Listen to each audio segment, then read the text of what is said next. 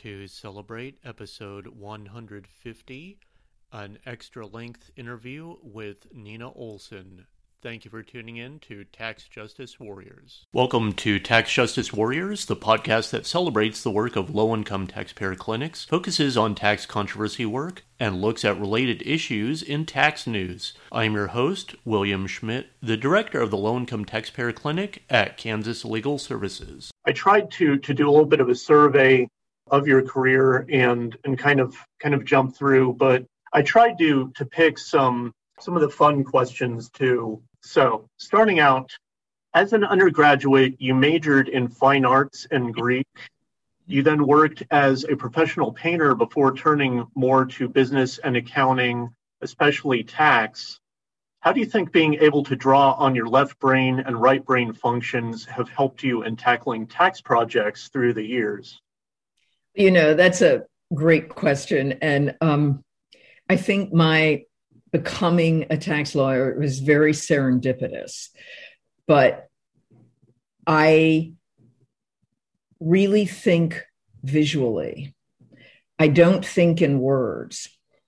And so I see things quite literally. I see an idea and then I try to express it. What I also seem to have a skill for is sort of analysis, like getting into the heart of things. And some of that is seeing into the heart of things. And that helps me get through the weeds to like, what do we really need to worry about? And the other thing that I am is, you know, a knitter, a sewer, a weaver working with textiles. And so there you have the warp and the weft, which really is just the network. And so again, I can see my cat, I can see, you know, interconnections and relationships. So there's really no division in my brain in that way. In fact, the last painting that I did before I moved on to textiles was of some rocks in water. Huge painting. It's a really big painting. My son has it, and lots of paint is layered on it. But the drawings that I did that I found the other day were working out networks of water flow by doing dotted lines, basically vertices and dotted lines to map out stuff, the underlying structure, the rocks in the water, what was not seen above the water, but under the water that was making the water flow in a certain way, so that I understood that structure and could layer paint on it.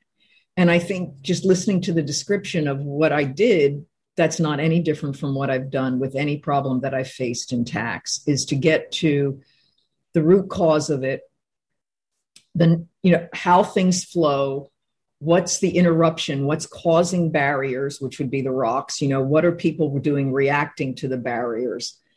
And, you know, I don't know how else to explain it, except that I see things and I think things visually, and then I have to translate it into words. I'm much better doing really visual manifestations of problems that I see. I had to learn to speak. I had to learn to talk. It's not a first language for me. Okay. In serving your career, there are several large accomplishments that I noticed, like starting with going to law school one night a week, and that starting the Community Tax Law Project, and then being at the birth of the formal Low-Income Taxpayer Clinic program.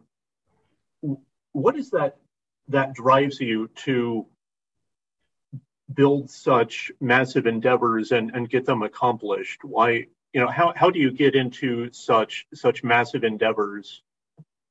Well, partly because I never thought of them as massive endeavors. I thought of them as problems, solutions, or at least possible solutions to immediate problems that were facing me at a given time. And, the going to law school, at night and then getting my LLM, driving from North Carolina to Washington, D.C. one night a week for 3.5 years, and was insane. But the only solution to the problem that I was posed, which was I kept trying to find a place for me in doing meaningful work in tax, something that would keep me alive, and I seemed to have a skill for it. And I just couldn't see myself as a CPA. And I thought about that a lot. And finally, I just thought, I knew a lot of lawyers, and I thought this may very well be my home. But I wasn't really going to, because I was so much older, when I went to law school, and I had a son, I was raising a son, and I had a practice on the side, a preparation and data prep, database design and, et cetera, practice. And it was just like, I can't drop everything. I have to stay alive. And so I wanted to go to school part-time, and going to school at night was the solution. And that it took a long time, it took longer than it normally does. So that took stamina. But on the other hand, it wouldn't have been possible if I had tried to take a year off. And the same thing for the LLM. Some people were taking the year off. It's like that was not possible for me. So the only possible path was for me to just plow through and keep going. And, the Community Tax Law Project was in response. I had been in discussions with Carolyn Parr, Judge Parr at the tax court, because at one point I thought maybe I could do a stint as a clerk, and she needed someone, and she actually offered me a job. But then I realized, I can't survive in Washington, D.C. on that, and, blah, blah, blah. And I'd have to sell it was just a mess. I don't know why, but it got me a friendship with Carolyn. And she, one afternoon was saying to me, she'd just come off an S calendar, and she was just saying, I wish we could do something for low-income people. And it was just very serendipitous that I had just gotten a letter from the North Carolina State Bar saying, pro bono, pro bono, pro bono. And I was thinking, well, I do tax. Where do I volunteer for tax? And those two sentences came together in my head, and I literally saw the Community Tax Law Project. Oh, this is something that meets a need. And I saw the name. I could visualize what it was going to look like. And the rest was trying to get it to be, but it was like, oh, that's the idea. Like, here's this problem. I'm a tax lawyer and I want to do pro bono. Where do I do pro bono? How do I do pro bono? Legal aids at that point in 1991 or 1992 weren't doing tax. So what do we do? And that was the birth of the Community Tax Law Project. And then, there was just the need for funding. And I battled that one. I mean, because the CTLP was just a nonprofit that was in my office that I was subsidizing, and I was volunteering all my time, and I would talk about it with the royal we, and pretty soon we had more volunteers and we knew what to do with, and everybody loved the idea, but it was getting funding for it. And as I've joked, we were rejected by the best foundations. I'm used to rejection. And we just plowed on, but there was the opportunity to testify before Congress, which of course came through, and it's a famous story, but it's also a true story, that we had a case, and it was a state tax case, and a public defender was assigned. And I was talking to the public defender one day, and he was saying to me, I hate tax. My wife is a tax lawyer. And I thought, here's another tax lawyer, volunteer. And I said, what does she do? And he said, well, she's the staff director for the Ways and Means Oversight Subcommittee. And this was the summer of 1997. And I said, do you think she'd like to hear about low-income taxpayers and the problems that they're having before the IRS? And he said, yeah, sure. Here's her direct line. And I just thought, what? Should I call her? I'm sitting in my office in Richmond, Virginia. Who am I? And I just thought, well, this is my my other mantra is just, the worst she can do is say no. She can not pick up the phone. She can pick up the phone and say, can't talk now. I can leave a message, and she never calls me back. I called, She picked up the phone, and an hour and a half later, we were still talking. And the next week, I got an invitation to testify before the Ways and Means Committee in the restructuring hearings about the need for low-income taxpayer clinic funding. And, Janet Spragans had been doing all this work behind the scenes, and she had all the contacts. I knew no one. And I literally knew no one. And Janet had, all the contacts. A lot of people had been her students. She testified before the restructuring commission. And I came up to Washington, D.C. with all of my testimony written in a tiny little script on a little 4x6 piece of paper. I had no clue how to testify. And then, the Senate called me in to testify during their hearings as well. And the rest that is literally how it happened. And I can't explain it. Wow, that's very serendipitous. It is like it. If I could have been sitting in Richmond, Virginia, and not made that phone call. And that's what I say to people. You just never know. So that's why the worst that can happen is that they will say no to you. That is the worst that can happen to you if you're asking for help. There's just not in this field, at least. There are other fields where there are lots of bad things that can happen to you. But picking up the phone and calling someone to talk is the worst that's going to happen is that you won't get through, or they'll just hang up on you. And your ego will be hurt. But like I say, I've been rejected by lots of things, including the IRS personnel, lots of times. I'm used to rejection. Right. I always say that's just the beginning of the conversation. You say no, let's keep talking. Right. And the other thing is I'm not going away. So. Right. Your persistence. Yes. Some people would say stubborn, but it's like, whatever. So I understand that Keith Fogg was your professor at one point, and that you were carpooling. Yeah, and actually, Keith and I go back further than that, because before he became my professor, when I first decided to create the Community Tax Law Project, I had called around to lots of people because I knew I was moving up to Richmond. And I had sat for the Virginia State Bar as well. I'd done the North Carolina first year, and then I sat again for the Virginia. So I had the pain of doing 2 full bar exams. And I heard about Keith I had called the dean of the LLM program at Georgetown. And she said, well, who you should really talk to if you're going to be in Virginia is one of our adjuncts, Keith Fogg. And so she gave me Keith Fogg's number. And continuing in my process of calling people out of the blue, I called Keith out of the blue, and he literally talked to me for an hour and a half, not knowing who I was at all. And he thought it was a very good idea. And I often talk about the fact that if he had hung up and said, no, I don't know what you're talking about, I might have gone away. Because it was so early in the process. And no, he really saw the need for it. He did ask me where the money was going to come from. And I said, I have no idea. We'll figure it out. Right. And then he introduced me to the district director.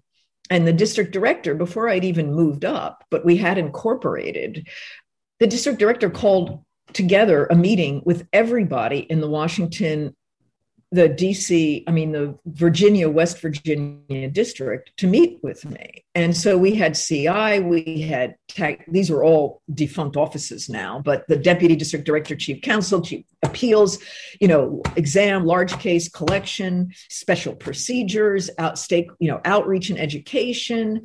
Everybody was in this meeting, and they all said they would put up posters in the walk-in sites. They agreed to send out letters.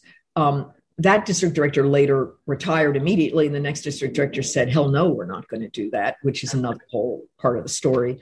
But again, that was 1993, their response. And that was just really important to have that response. So then later, when I was doing my LLM, I took Keith's bankruptcy course. And by that point, I was living in Richmond. So I'd go take the train up to get to an earlier class, and then we'd drive back, get home about midnight, a little bit after midnight. So we had lots of really good discussions at that point. And he was, we had cases opposite one another, and they were always very challenging, but he also, was so supportive and understood the issues. And it is true that the that district council had pooled their money to have a barbecue. And so they regularly invited me over to eat, which was really sweet of them. Nice. Jumping into your service as National Taxpayer Advocate, you did quite a bit of work with the Taxpayer Bill of Rights as a tool for taxpayers. What is the most effective way taxpayers can make use of the Taxpayer Bill of Rights? I think this is the challenge for the next couple of decades. And when we got the IRS to adopt the Taxpayer Bill of Rights in June of 2014, I sent a message out to my staff saying, we can do a happy dance for about 30 seconds and now the real work begins. This is the real work. What does it mean? How do we hold the IRS accountable to the Taxpayer Bill of Rights? What does it mean for taxpayers? How are the courts going to interact? And so far we've had the Moore case and a bunch of analysis. I have not been able to weigh in on that. And I've been trying to think about, looking for a case where I could do an amicus and also writing basically the annotated history of the Taxpayer Bill of Rights, because I think that will flesh out some of the information about it other than what's been written publicly, even by myself, because, getting the IRS to agree to the Taxpayer Bill of Rights meant one thing, but it's now in the law and it is a responsibility of the commissioner. The commissioner shall ensure that its employees adhere to it, to all of the rights in this title, including the 10 rights, the 10 high-level rights, and that they are trained on them. Mm-hmm. And I honestly think that taxpayers need to constantly go back to 7803A3 and say to the commissioner, you are not doing your job in my case. Your employees are not trained on it in a particular title. They're not doing the balancing act in collection due process. That's a violation. They're not being trained. They're not adhering to it. Now, what does that mean? Well, ultimately you could get the commissioner removed because the agency itself is not adhering to the Taxpayer Bill of Rights. That to me is the meaning of shall. Now that's a very, good luck with that. But it gives you a platform to work on. And notwithstanding the current tax cases that are out there, I think that in the legal side, that there are several approaches I would take to the Taxpayer Bill of Rights. One is in collection due process, where you have abuse of discretion, that the violation of any one of those 10 rights or anything under 7803A3 should be a thumb on the scale on the side of relief for that taxpayer. And we need to argue that in cases. We need to argue and show how the IRS's actions violated, a particular right of the taxpayer. And you also look at the language of publication 1. And I regularly check that language because I'm very afraid that the IRS may, in the middle of the night, change that language and water it down. Because that language was very, very seriously negotiated. And there are, in those paragraphs, even though they're not the law, they're the agency's position of what that law means. And so you can take that high-level statement with the agency's description of it and apply it to your taxpayer situation and argue that the IRS has abused its discretion by not implementing this in the way, by violating the taxpayer's right. And I think also you need to do that in your conversations with employees. The IRS says it's training its employees, but it's, what you need to do is say, in any given situation, taxpayers have the right to be informed. Well, have you been informed about X, Y, Z? I have just talked to somebody this morning who received a math error notice. And he's an individual who files a very complex return because of their employment. And the math error, we're used to seeing math error notices for child tax credit, EITC denial, whatever. Well, this math error notice for like a 32-page return just says you've made a mistake and here's the adjustment. Well, where is that mistake? That's a violation of the right to be informed. And the IRS does that every day, millions of times a week with its letters. And that's a violation of the taxpayer's right. And it has a legal consequence, because if you can't figure out what it is within a certain amount of time, you're going to lose, and you don't respond to the IRS, you're going to lose your right to tax court. And, that just, we need to raise that all the time. We need to use the Taxpayer Bill of Rights in that way, in individual cases, in litigation, in our conversations, not as an automatic, well, this violates my right, but tying it to specific instances. I have the right to this, and you are not doing this here because of this action and this action and this action. And it is preventing me from being able to move forward and, and raise my objections. I have the right to challenge your position, and I am not being able to do that because you are taking the following actions, and that is a violation of my right. It's always good for us as advocates to hear that again, because it reminds me we do need to tie our cases specifically to the Taxpayer Bill of Rights, get that before the IRS. Make it difficult for them to just sugarcoat it. Don't let them get away with it. It may not be the winning argument, but it's in there. And particularly in case law, there will be a case where you will get language that talks about the Taxpayer Bill of Rights in a positive way, even if it's dicta, even if it's in a footnote. But make it difficult for the judges not to grapple with it. Put it out there, and not in a knee-jerk way. That's what is happening in the IRS. It's like, we are respecting this. We're sending out an email saying taxpayers have the right to blah, blah, blah. Great. How many people actually read IRS emails? We need to make it real in people's lives. Yeah. Everything else, it takes persistence or stubbornness. Systemic change is really slow.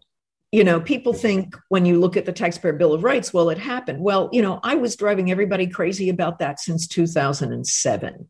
So, or even before. And people were doing that before me. It took a long time, and it actually took several events to happen, including the 501c4 event, where the IRS was really looking for some good PR in response to that, the Taxpayer Bill of Rights looks like a good thing. They can say we care. And it didn't hurt that, the House of Representatives was passing it on a unanimous vote, at the same time. What are the current issues that you would like to mention at this point about tax reform? Oh, that we're not having it.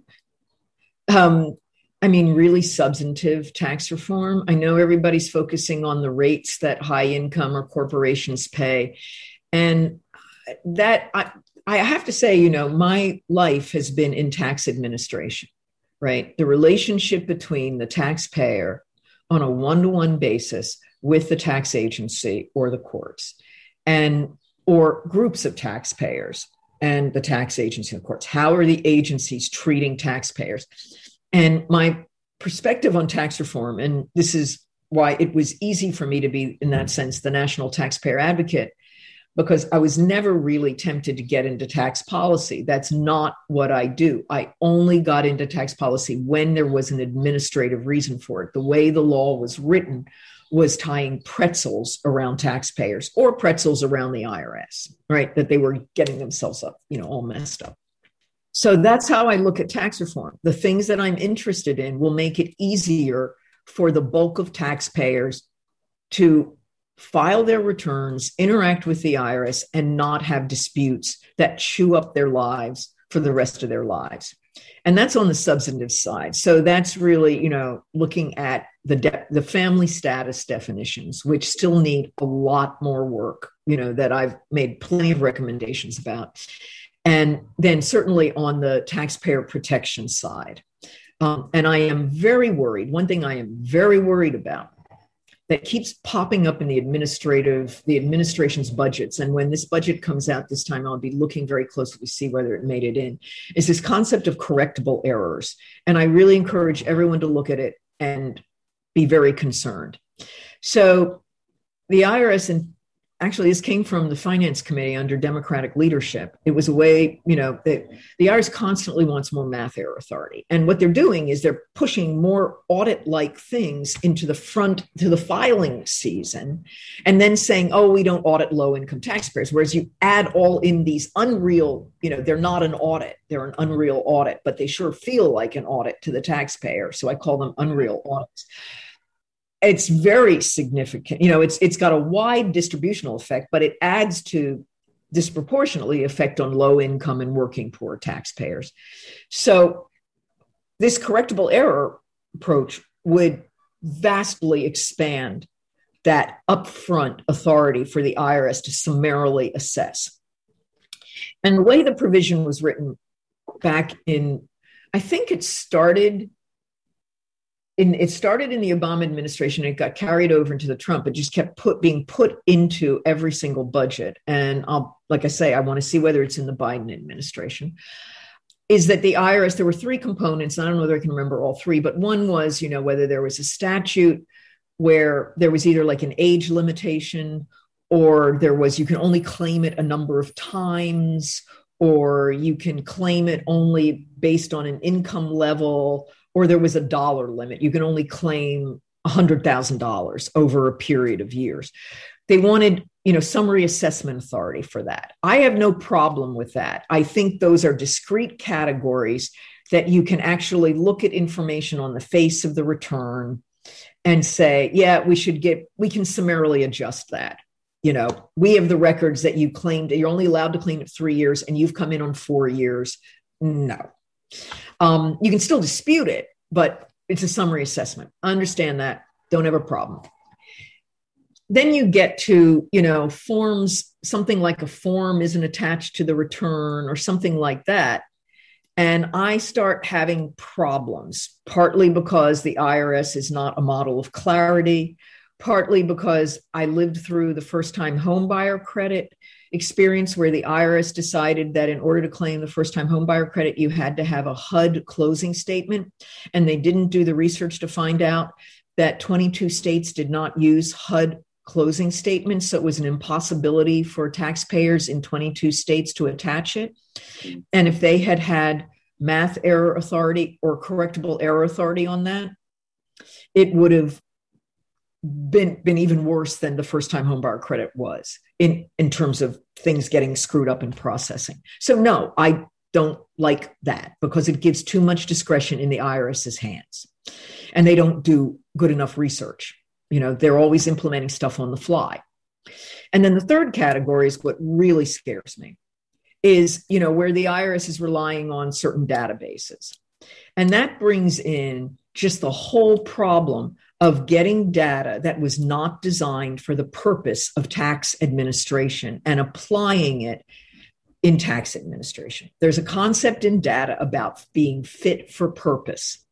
And we see this all the time that people go, oh, data, data, data, I can get more and more and more and more and more of it. And it shows indications, but it was never designed to show those indications. You're using it in a way and you're making connections that the data wasn't designed to make. And when you tie that may be helpful to identify things you might want to look a little closer at. Let's dig in a little deeper. Let's, look at some other data to see whether this really is an issue, or if we get another little piece of data, it turns the kaleidoscope a little way and all the pieces of glass make a different pattern. See, I'm back to visual. But it's not good for summarily assessing an adjustment in tax. No, but it scores big. And think about the IRS having that ability. They can just pull in anything they want. And, in the center doing the tax chats and some of the work that we've been doing, some of the pre-planning calls we've been having for the International Conference on Taxpayer Rights, we've been hearing a lot about different cases. We just heard one about Australia, and it happened several years ago, where the ATO used some Health and Human Services data Health and Human Services got Australia tax data on income and things like that. And the Health and Human Services people denied all sorts of benefits, to low income persons. It caused so much of an uproar, and the state had, and the Health and Human Service Agency had to pay billions of Australian dollars in damages to these individuals. So, and that just goes to fit for purpose. Some data that is designed for one thing, if you don't understand how it's designed and what it's representing, and you just put it into your own system and you conclude things that you can't really conclude, you're going to have real problems. And often it's, handling the most vulnerable taxpayers, and they can't object. So I do not want to give the IRS that authority. They are going to have to go through deficiency procedures and explain themselves, not summarily assess. And I really encourage everyone. That is like on my radar, because right now everybody wants money to do great things for this country. And I just don't want them to get it off the backs of taxpayers who will be chewed up by the administration of the IRS just because of the way the system is designed. Toward the end of your tenure, you're able to assemble the taxpayer roadmap. I've used it twice as an adjunct professor to have students give presentations on the different IRS departments and discuss the effects on taxpayers. What were some of your thoughts on intentions for the taxpayer roadmap? So first of all, the roadmap, again, we go back to visuals. We were really I was trying to find a way to explain how Byzantine and labyrinthine the IRS dispute resolution process was for taxpayers, from the taxpayer perspective. And the director of communications, Mary Claire, in my office, who's just such a creative person, said at one point, what we really need is like a roadmap. And we sat down with Laura Beck and Karen Tober and locked ourselves into Mary Claire's office suite, got a bunch of colored construction paper and cut out little squares. I think appeals was orange, collection was red, I think. This is just how we were working on it.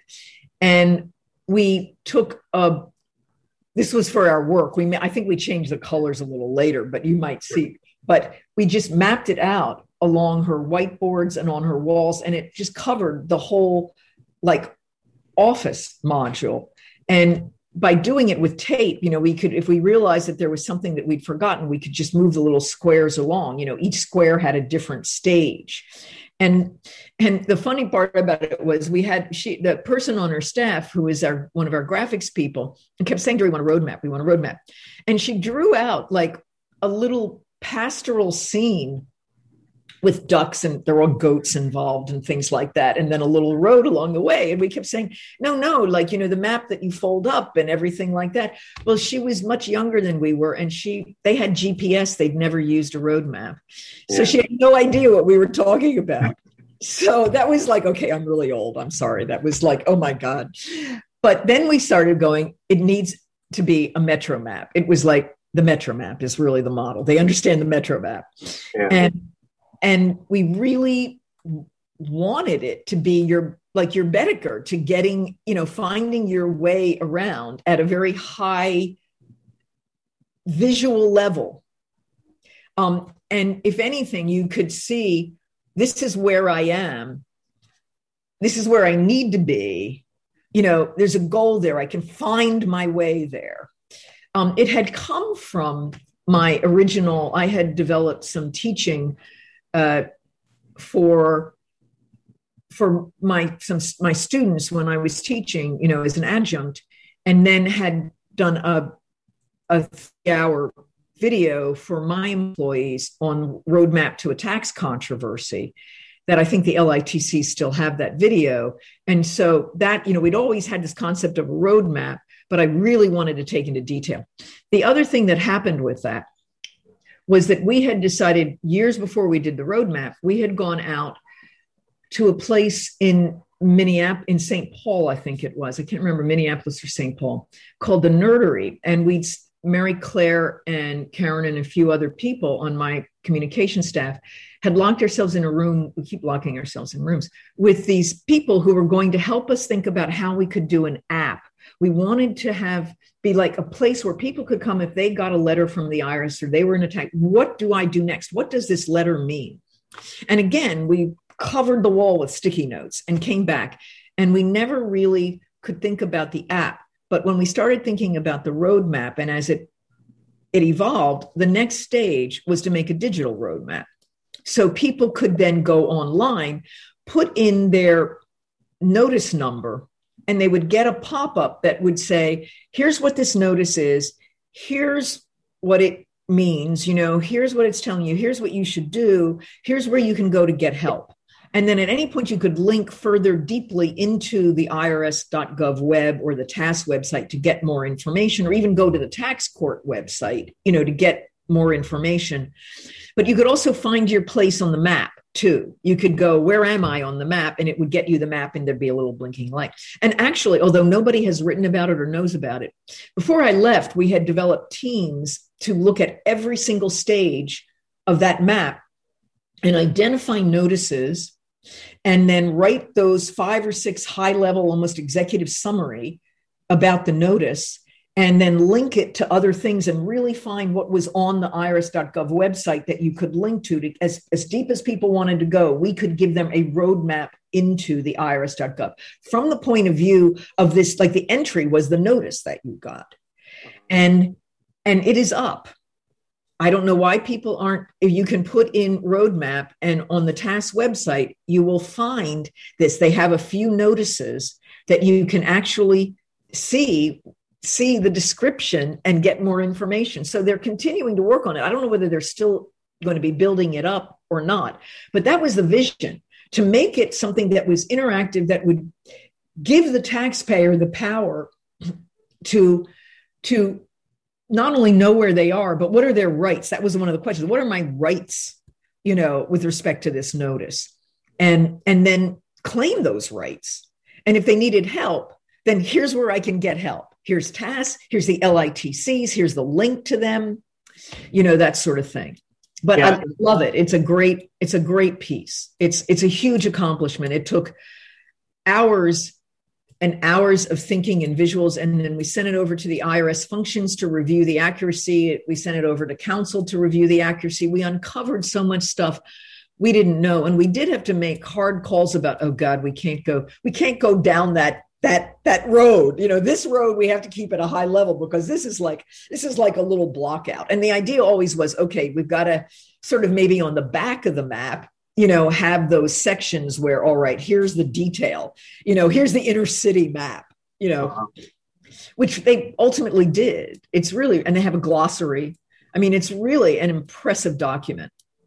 For sure. And I agree with the Metro interaction, because each one isn't its own separate track, because they interweave and mingle, and it's definitely needed that way. Yeah. And I don't know any other. We showed a prototype at the International Conference in Minnesota when we held it in 2019, and the room just went, oh, can we have one? And it was just, no, we did this. This is ours. You can reproduce it, but it's a lot of work. It's a lot of work, but it was really fun. And if we hadn't had that construction paper, I don't think we could have done, because we started out on a whiteboard, like drawing, and then you'd have to erase something, and then you'd run out, on the whiteboard, because it kept going down and down, or it would go over and over, and you'd already written stuff over here. And that's where we thought, tape and construction paper.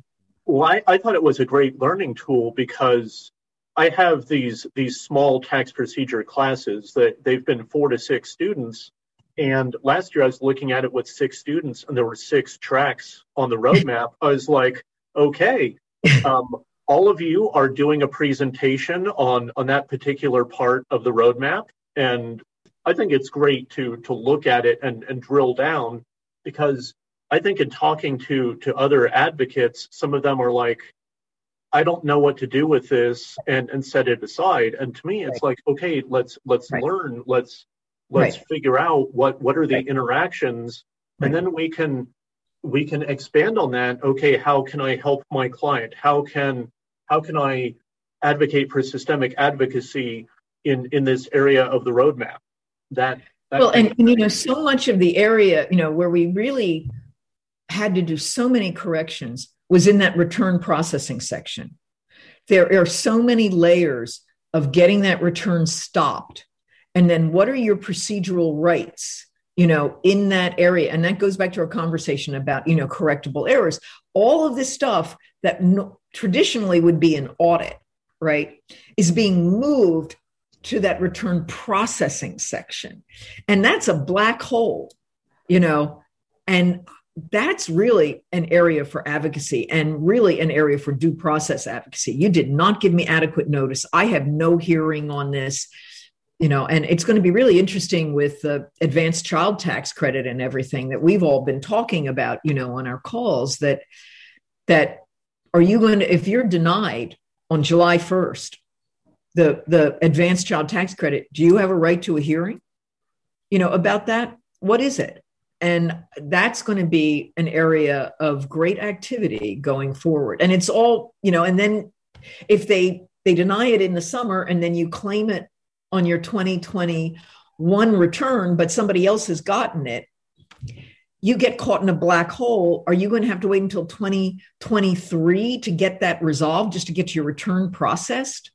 It's that area. I mean, I think that the map is maybe a little outdated in the sense that there are just so many layers in there.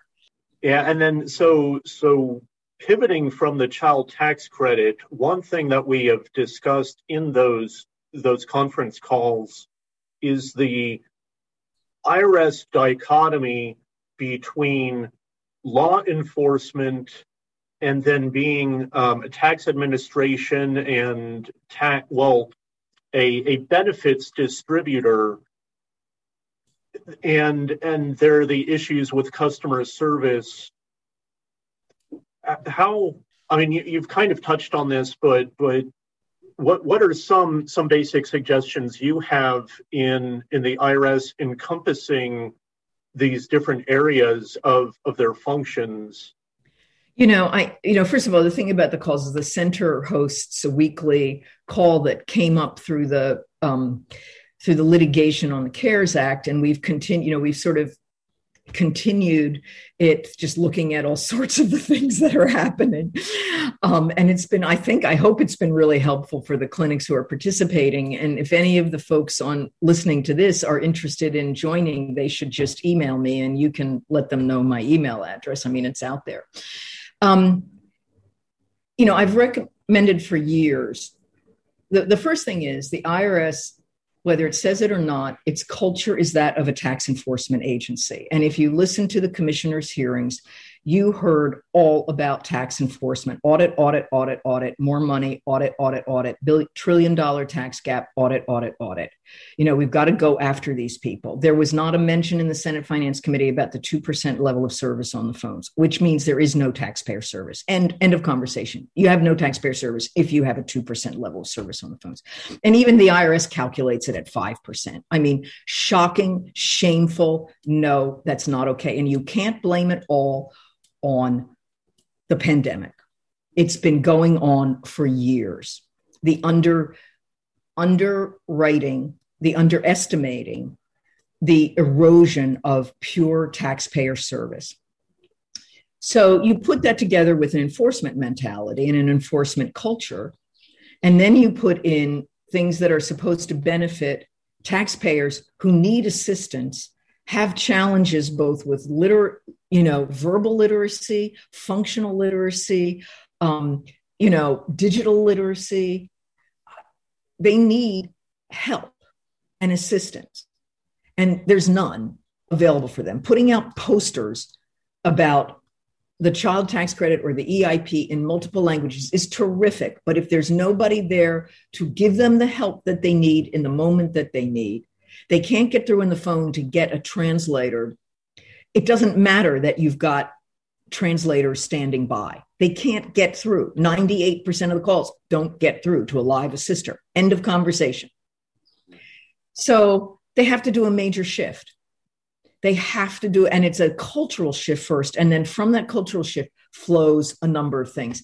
And this is where being in the agency has been enormously helpful to me, because if you had tried to talk to me 20 years ago about these things, my eyes would have glazed over and I'd be like, I don't want to talk about that. That's for some little pointy headed bureaucrat, and no, I don't want to talk about that.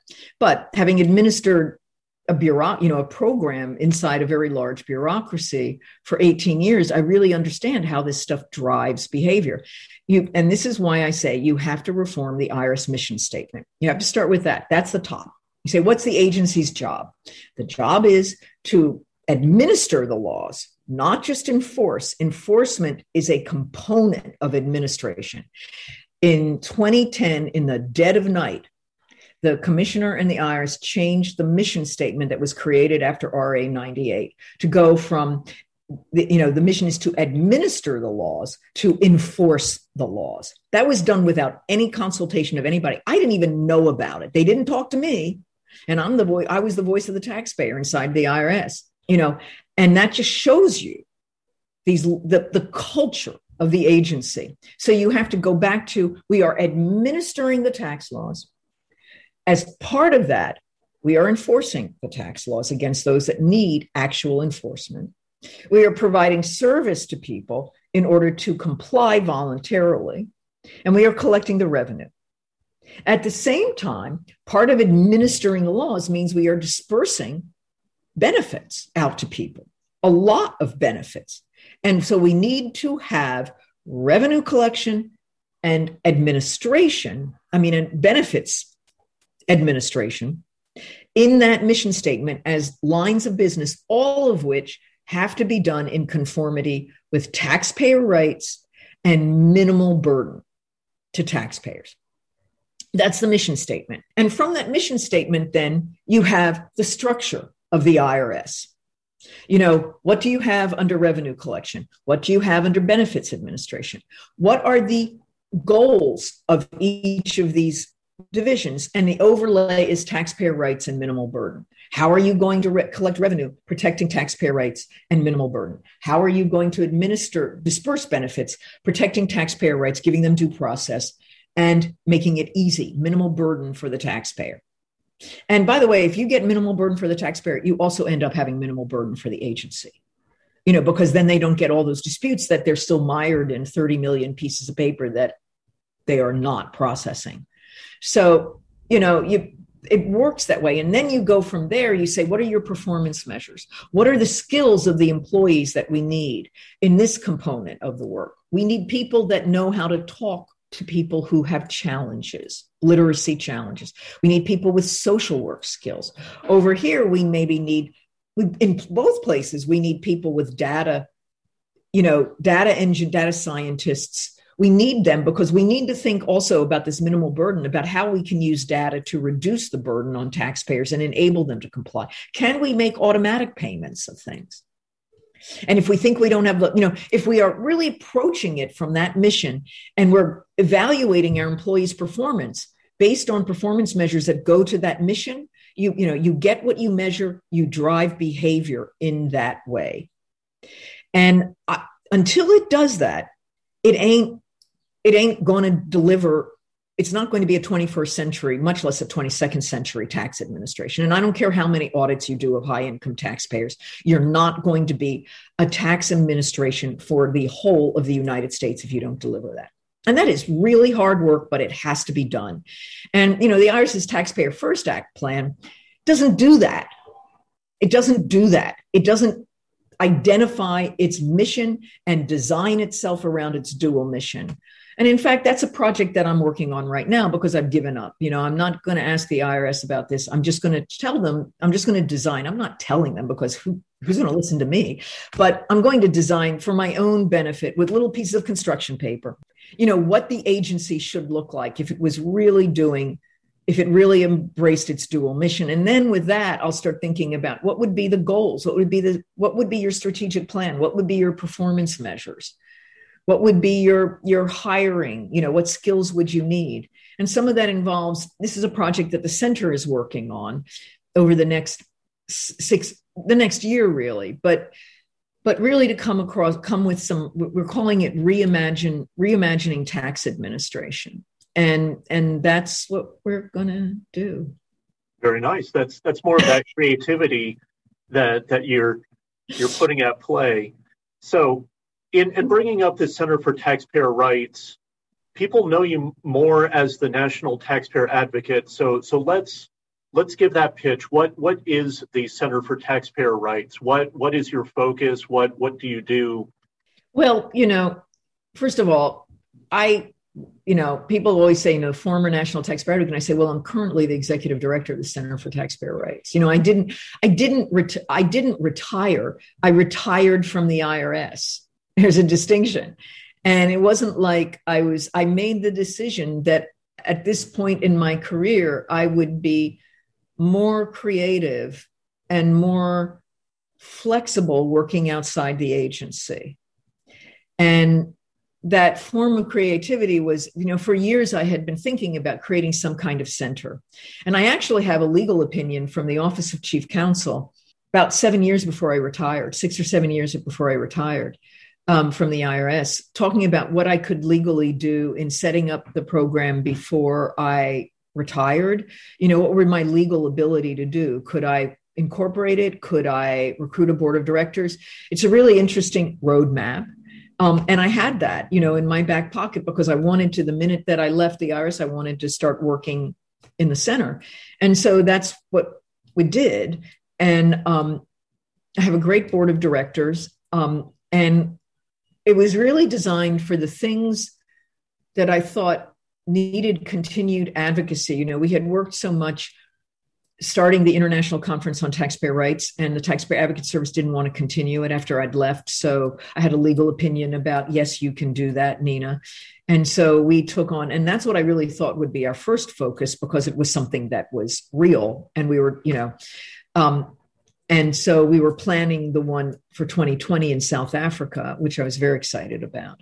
And then, things, I sort of wrote the nonprofit application, identifying 5 or 6 big categories: international taxpayer rights, international conference, starting the low-income taxpayer clinic support center. This was an idea that I had left behind when I left the community tax law project. One of the projects I wanted to do if I'd stayed was to create a national center like the National Consumer Law Center, the National Women's Law Center for the clinics and for the LITPs, those kind of issues. And then I, went away. And Keith periodically would remind me of that. And so I thought, well, okay, we'll do that in the center. That seems like a good and helpful thing. And I also wanted to support ombudsman and taxpayer advocate offices around the world because I'd been meeting with them and there needed to be some place where we could maybe encourage that kind of activity. And then we thought we'd do systemic advocacy, like file amicus briefs and things, because that was something I was never able to do as a national taxpayer advocate and always ticked me off. And then the idea was to maybe do a taxpayer education campaign. I wanted to really create some materials for curriculas and do graphic novels and animation things and fit them into different, work with art schools. See, there's that art again. And then finally, maybe create a training program for the IRS where we could bring scholars and practitioners and tax people from all over the world, anthropologists, sociologists, whatever, to really expand the way the IRS thinks about tax administration. And I put all that in the nonprofit application. And my board looked at it, and Keith actually said to me, this is like 5 nonprofits. And Liz Atkinson was like, no, she's going to do it. Don't worry about it. So, that's really, it was just like, sit down, paint out your vision. That might take 20 years to get to it. You might not be the one doing it, but paint out the vision and then just take what's doable. And what was doable was the conference. What was doable were a couple of things. And then, the pandemic hit, and that opened up really being able to work with the LITCs and establish the call and, coordinate litigation and file amicus briefs and things like that. And so now we're working on a bunch of these things. So it's really neat. And we're looking, we have been able to raise the funding for developing the pro bono referral network. I think we're either going to call it LITC Connect or LITC Network. It's really up to, I'm not sure. We're going to have to make a decision soon. As with all programming, it costs more than you expected, but fortunately we've raised the money to do that. And I've got the scope of work, and it's going to be a really impressive application where I keep explaining it as a dating app so that LITCs can create a profile describing the work that they do, and volunteers, attorneys, CPAs, enrolled agents can come in and create their own profile and say what volunteer work they'd be willing to do, what categories of work, what types of cases. And that way, when LITCs have a need that they can't meet from their own local pool of pro bono attorneys, they can put in an assistance request, and the machine will go do and match it with a number of people. And then what we need to raise funds for is to be able to hire a pro bono coordinator so that person can reach out to the attorneys and communicate with them and say, we have a request, you've come up, are you interested in this? Can you do it? And really work through it, because we want hands-on. We don't want it to just be, you get an email. That part of that is for quality control. But the idea is to expand the scope of volunteers for LITCs. And some of that came from just, there's so many LITCs that aren't able to have a good, because where they're located, they're small, they're rural, whatever, they just don't have a lot of tax lawyers, and they're perfect where they need to be. We need them in the community, but they're not getting the full $100,000 grant because they can't raise the funds, and they can't get the match because they don't have volunteers. So at least these volunteer hours could help them get even more hard cash from the IRS into the program, where they could maybe hire, go from a part-time attorney to a 3/4 time attorney on staff. So that's sort of the idea, and it's chugging along. I think it's, the idea was it would be delivered, the product would be delivered and be in testing in July. So we're going to undergo a large campaign, try to get firms to sign on as sponsors so that we can raise the funds for a part-time pro bono coordinator. Awesome. I hope so. We'll see. So you are known for federal United States taxes. What is your fascination with the international conferences? And I mean, just part of it, like what have you brought from the international taxes that can help in the United States?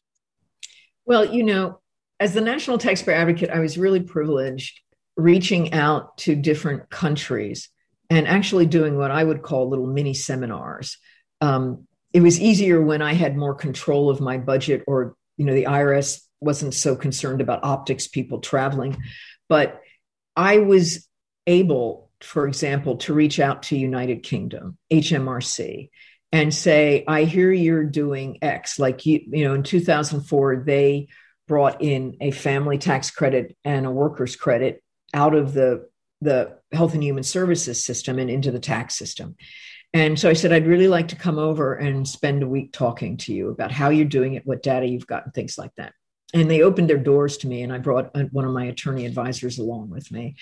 And it was fascinating. And it was incredible to see how they were doing things and how they were looking at things, what information they had, but also comparing their culture to ours. And I don't just mean IRS culture, I mean taxpayer culture, and what they accepted in terms of privacy or sharing of information, what they didn't, how they approached different things.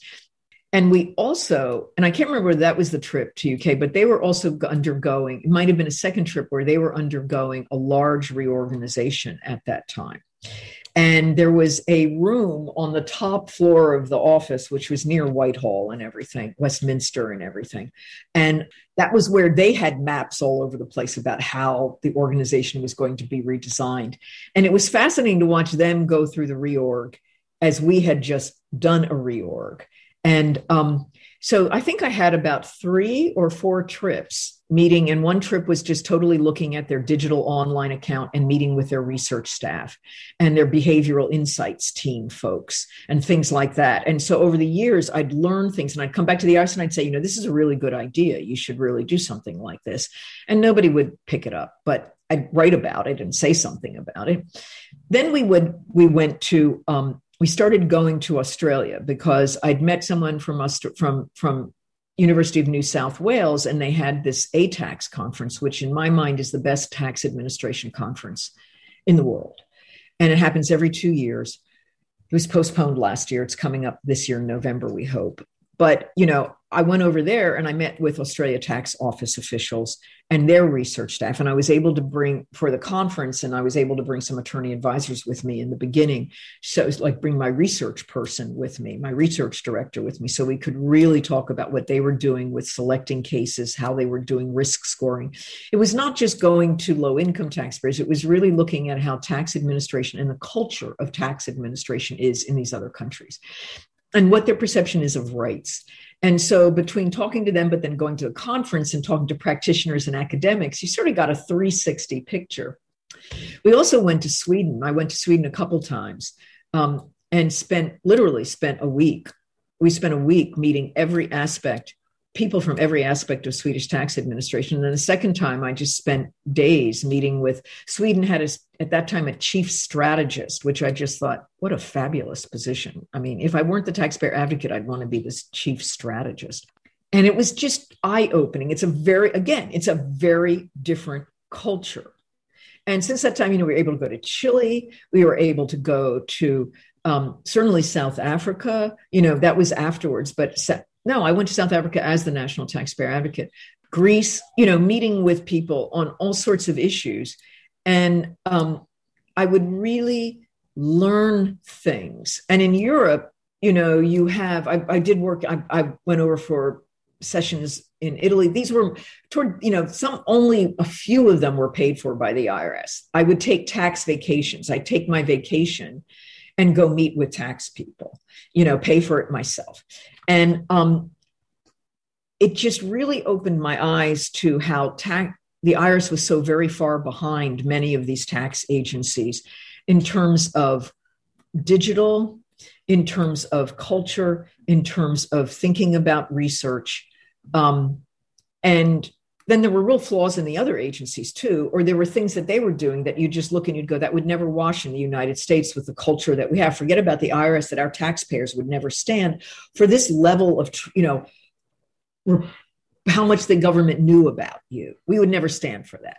Yeah. And so it wouldn't work, all these nifty things that might work in Nordic countries. And then as I got further into it and started doing the International Conference on Taxpayer Rights, I was really interested in the European Convention on Human Rights and where taxation filled in with this, and how the United States has a constitution and a Bill of Rights.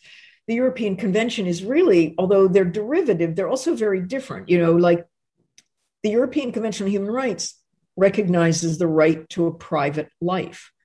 We have spent 2 centuries trying to find the right to privacy in our Constitution. We keep finding it in like a little clause here and a little, like in the Commerce Clause or something. And you're like, no, the European Convention on Human Rights says you have a right to private life.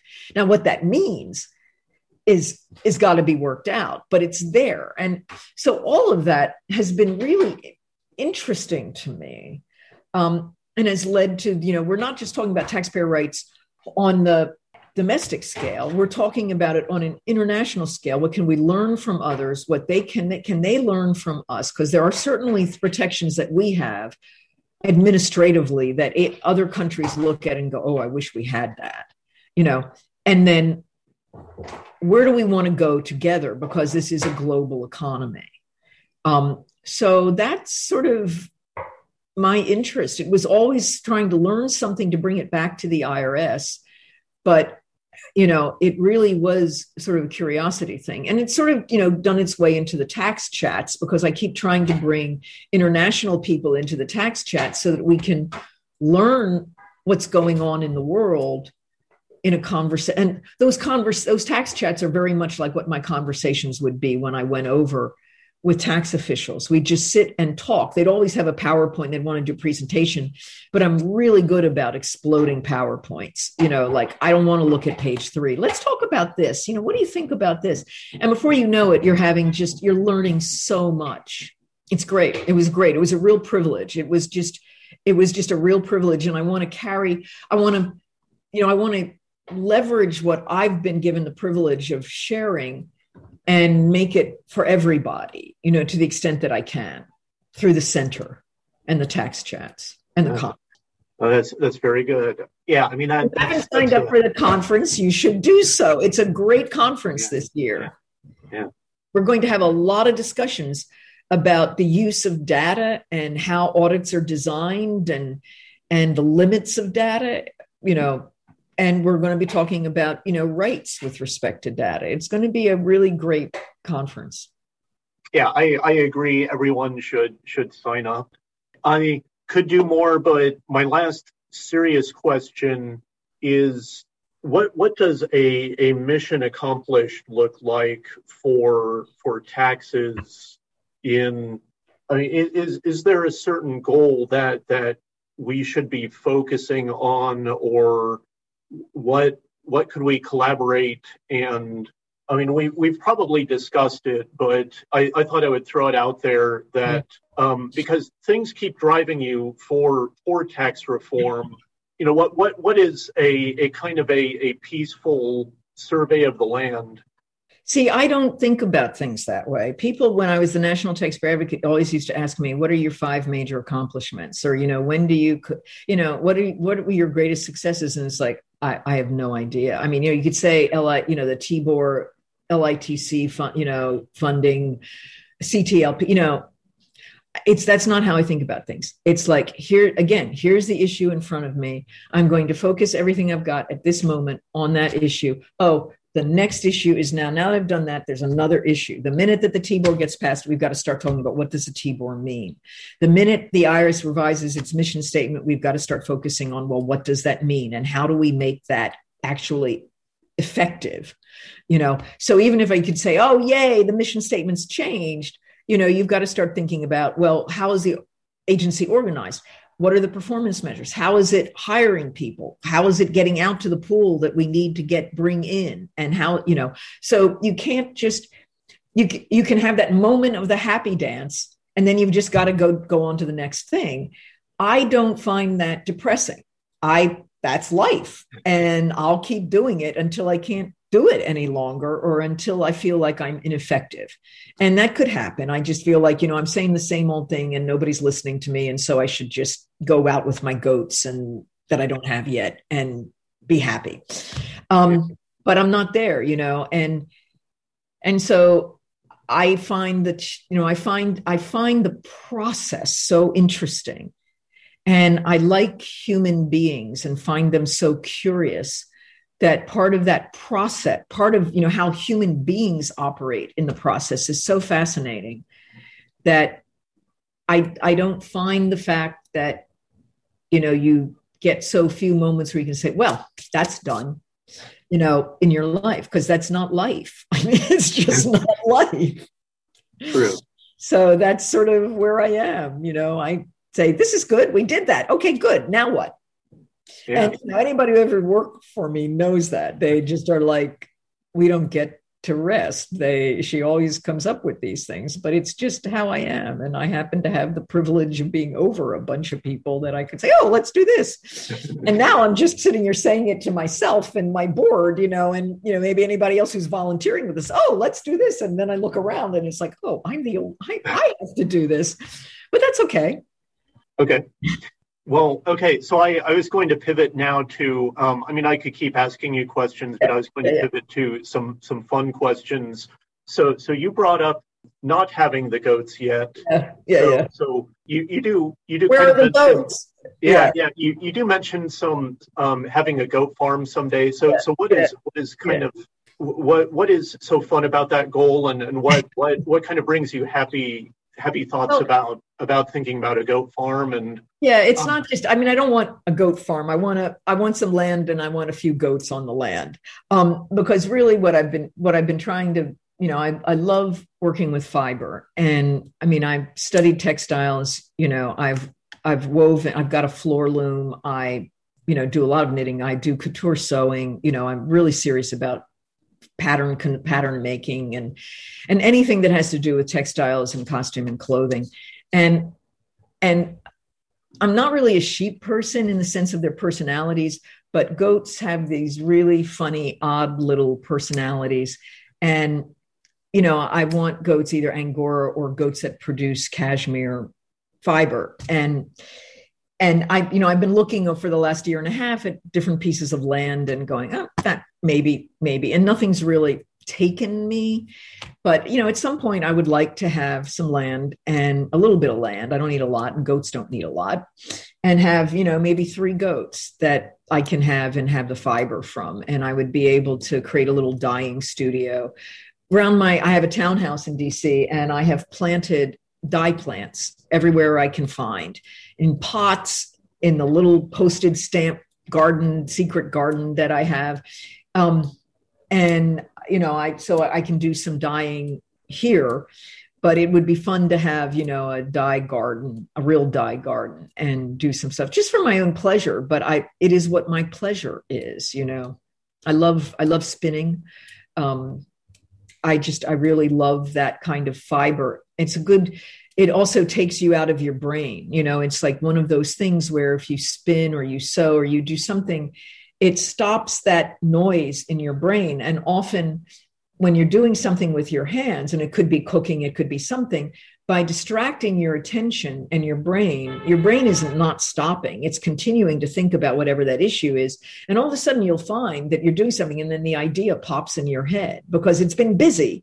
You've just stopped messing with it. You've let it do the job that it needed to do. And we were getting in the way. My consciousness was getting in the way. And so by distracting my consciousness with a really satisfying task, I often come up with ideas that were burbling around and needed to be allowed to surface. So, it's just a goal. It may be that I will never I keep saying to people who are getting land, like Keith has been renovating a farmhouse that he's going to be moving into. And I'm like, you better watch it, because in the middle of the night, there are going to be 3 goats that land on your property. I mean, I'm just telling you, I'll pay for them, but they're going to show up, Keith.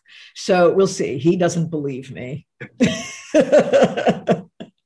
Well, in Wisconsin, there was a restaurant that I visited that I don't know what they did during the pandemic, but every day they would drive up and open the door and let the goats out, and they would climb up onto the roof. And so you could look and see the goats during the day, that they would have all this hay or whatever out for them. Yep. That they could eat during the day, and they could do whatever, but they would be up on the roof all day. Yep, they love to climb. I mean, they're goats in trees. They climb everywhere. They eat everything. They are silly. They are human. I have a friend who has a bunch of goats, and 3 of them she named after the 3 Stooges. And it's just, there's Mo, there's Larry, there's Curly. I haven't seen Shemp. She didn't name Shemp, which was, but they're really funny, odd beings. Some people hate them, but I just think, they're not sheep. Right. Yeah. They have their own personality. Yeah. So do you still collect dinosaurs? Yes, I have. I left most of my dinosaurs to the IRS, but I brought home my favorite. And I still give dinosaurs regularly. And there are dinosaurs all over my house. I mean, there are dinosaurs. I'm looking at a dinosaur right now in my kitchen. They're just all over. And I like dinosaurs a lot. Dinosaurs are good. Yeah. And I'm really looking forward to the hall, the National Museum, where they have the dinosaur hall. I wasn't able to go there before the pandemic shut it down. And so I'm looking forward to just having my gaga moment with the dinosaurs. Nice. Yeah. Well, that's what I have. So thank you, Nina. This has been a pleasure, a wonderful conversation, and thank you for your time. So this was great. Thank you for doing this. And your podcasts are wonderful. So this is really great. It's really good. Thank you for listening to Tax Justice Warriors. We have a Patreon page if you'd like to support this podcast. Providing monetary support for this podcast helps with expenses like equipment or travel to tax conferences. Supporting this podcast through Patreon comes with rewards, so check out our Patreon page. Please rate or review this podcast because positive reviews help get more people to know this podcast exists. The views expressed on this podcast are not official opinions of the IRS, the Low Income Taxpayer Clinic program, or the employers of the people who spoke on this program. Your tax situation is unique, so do not take the statements on this program as tax or legal advice. Consult with your own tax professional to provide you with specific advice on your situation. Tune in next time on Tax Justice Warriors for another interesting tax discussion.